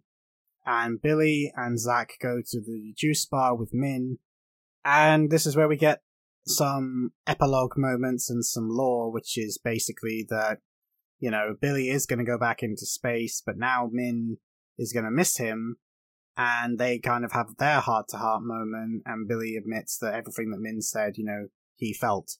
And he says, everything that you said was stuff that I've already told myself. Like, you didn't say anything that I didn't already think about me.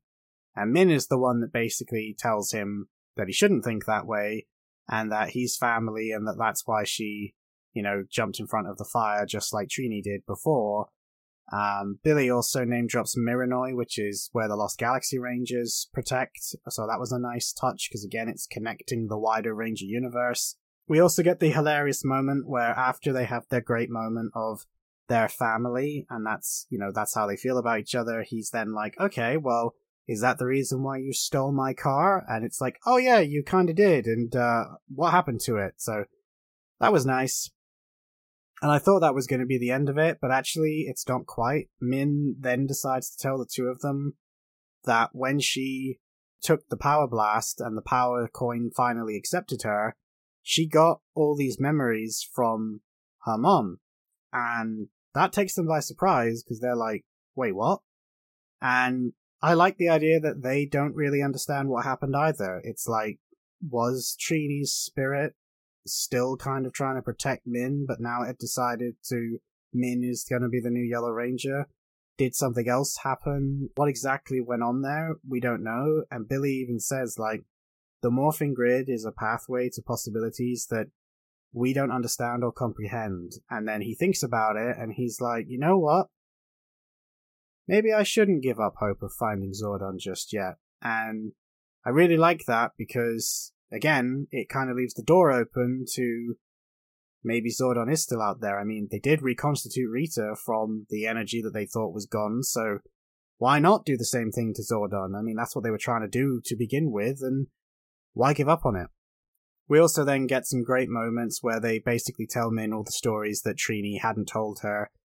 And, we get references to old episodes, such as Trini being afraid of heights. We get references to Shell Shock, the turtle with the traffic light on its head. I'm pretty sure it was called Shell Shock. And again, with every other reference that we had to various episodes previously and a couple of things, it's great. I mean, I'm pretty sure that the voice at the very, very beginning where Trini yells out Billy is literally from the episode where she has to conquer her fear of heights to be able to help him. So again, it was all really well done in my opinion.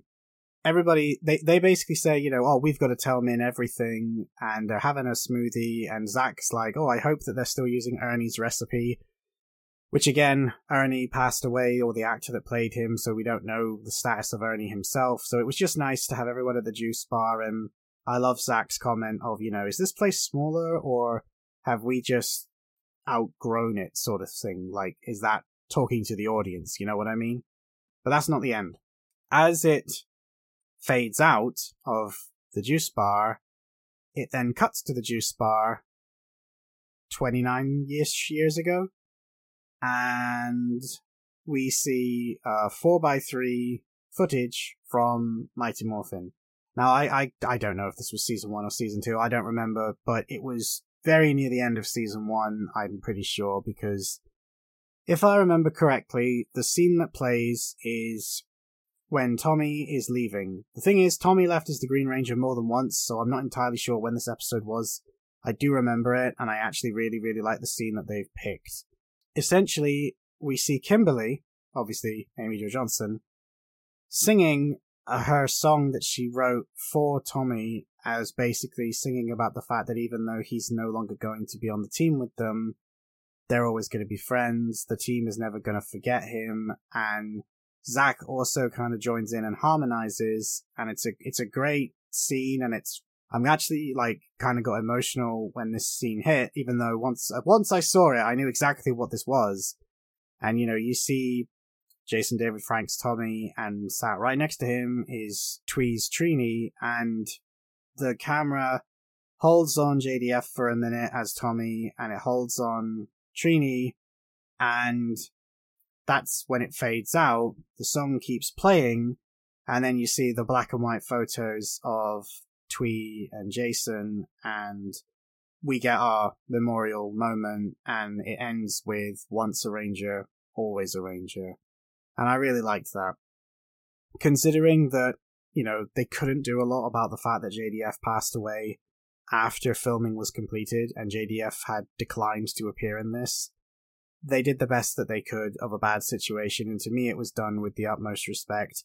All of the episode was a tribute to Twee, and, that was just fantastic, and I loved it. And just when you think it's all over, there's one more thing to get through, which is that a lot of people were kind of hoping that we would get essentially a brand new opening sequence in the style of the 90s. That isn't what we get. It opens very modern with, the cast coming up as things are happening around them, and we do get, like I said, the theme song and the logo, but it's built into the fight scene.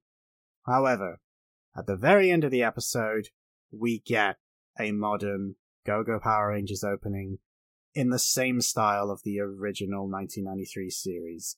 It is glorious. It pretty much uses footage exclusively from the special to do it, with a couple of little cheeky segments of showing you the actors from day one to how they are now in this special.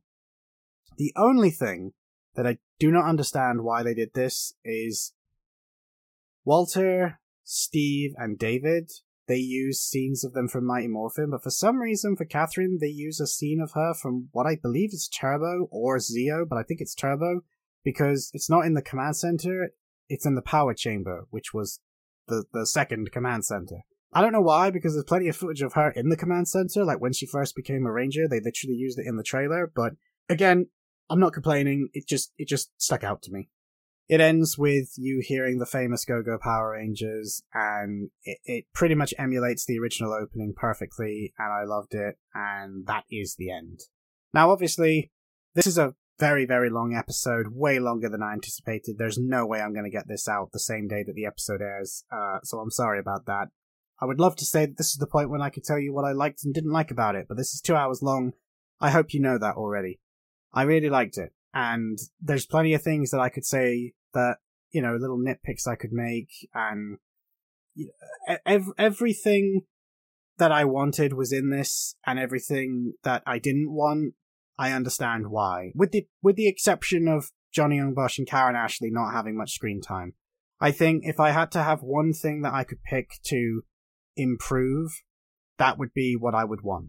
There is also one thing that I wanted to say, and I was trying to organically work it in, and I realized as I started that I just wasn't going to, so I gave up. But when we were talking at the very beginning, like Charlie Heskell was the director, and I think he did a fantastic job, there is actually one other person that I really, really wanted to highlight, and I'm really annoyed that I've left it to the end, but I hope you guys are still with me. Akihiro Noguchi was the second unit stroke assistant director. Now, if that name sounds familiar to you, he is intimately familiar with Power Rangers. He has actually worked on this show from day one.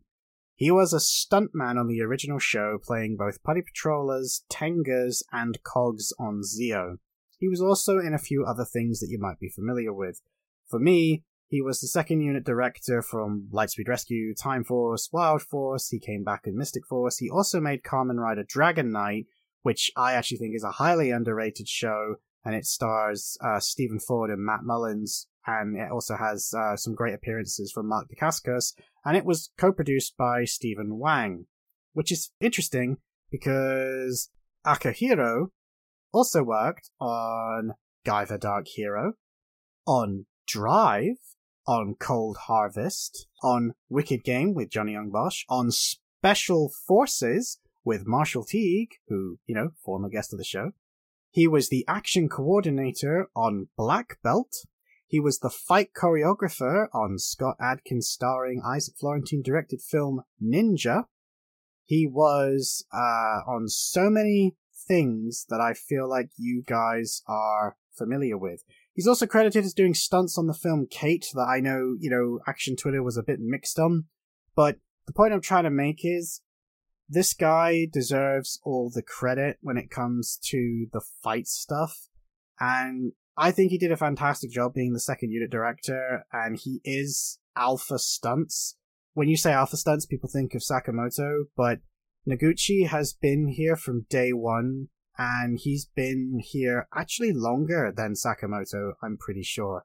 Because Sakamoto I think he wasn't involved from day one. He came on pretty early, but I think this guy actually is earlier, and he has an alternate name of Yuji Noguchi, Akihiro Yuji, and I'm pretty confident that this is the guy that auditioned with Austin St. John and essentially did a fight scene with him to prove that he could know his stuff and hold his own in the fight sequences. And they put together like this big fight in front of all the executives, and it's a story that Austin has told many, many times, and I'm pretty sure this is him. So, like so many of the people that were involved in this project, Akihiro is an OG. And, I don't want to say anything more because I can't actually confirm it, so I'm going to leave it there. Because I thought I knew something else, but I can't actually find it. And I'm like, I don't want to say it.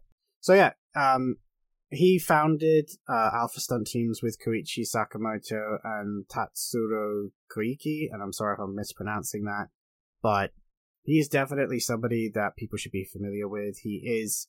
Actually, it says on his IMDb that he's a frequent collaborator with Isaac Florentine, which wouldn't surprise me, because he definitely seemed to do a lot of stuff with him in at least a few years ago. It doesn't seem like he's done as much now, but yeah.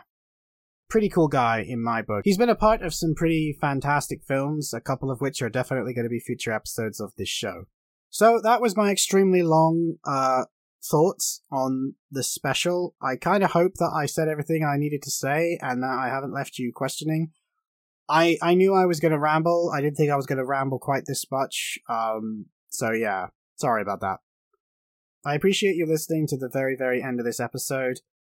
This obviously meant a lot to me. It's actually quite funny, completely separate to the show.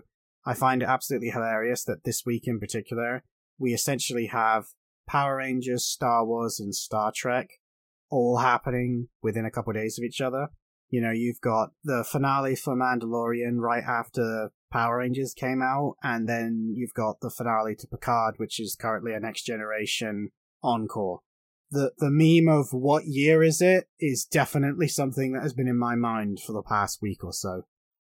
And with that said, guys, that's probably going to be the last time we talk about Power Rangers for a while. I originally had a couple of cool things in the works leading up to this. There's a possibility that one of them I think will happen, but it's just going to have to be a random bonus episode in the future, and it's possible that we might get some other stuff that I was trying to make happen but never actually got confirmation on. The other stuff was actually confirmed, but unfortunately some things happened that meant we just couldn't do it. So, again, I don't want to say what they are in case they happen, and more importantly, if they don't happen, I don't want people to be disappointed or the people involved to be annoyed that I've said things, because it involved other people, and people that I think you would have been excited to hear from. But maybe it will happen in the future. Either way, guys, that's going to be it for today. Thank you very much once again. I am available on social media if you want to follow up, or if I trailed off and didn't realize and never actually finished a point, feel free to poke me for it, because I will happily talk about it. That's going to be it for now, though, folks. I will see you in the next episode, which, as I've already said, will be on Cobra. So I shall see you in the next one. On the Action Addicts Podcast!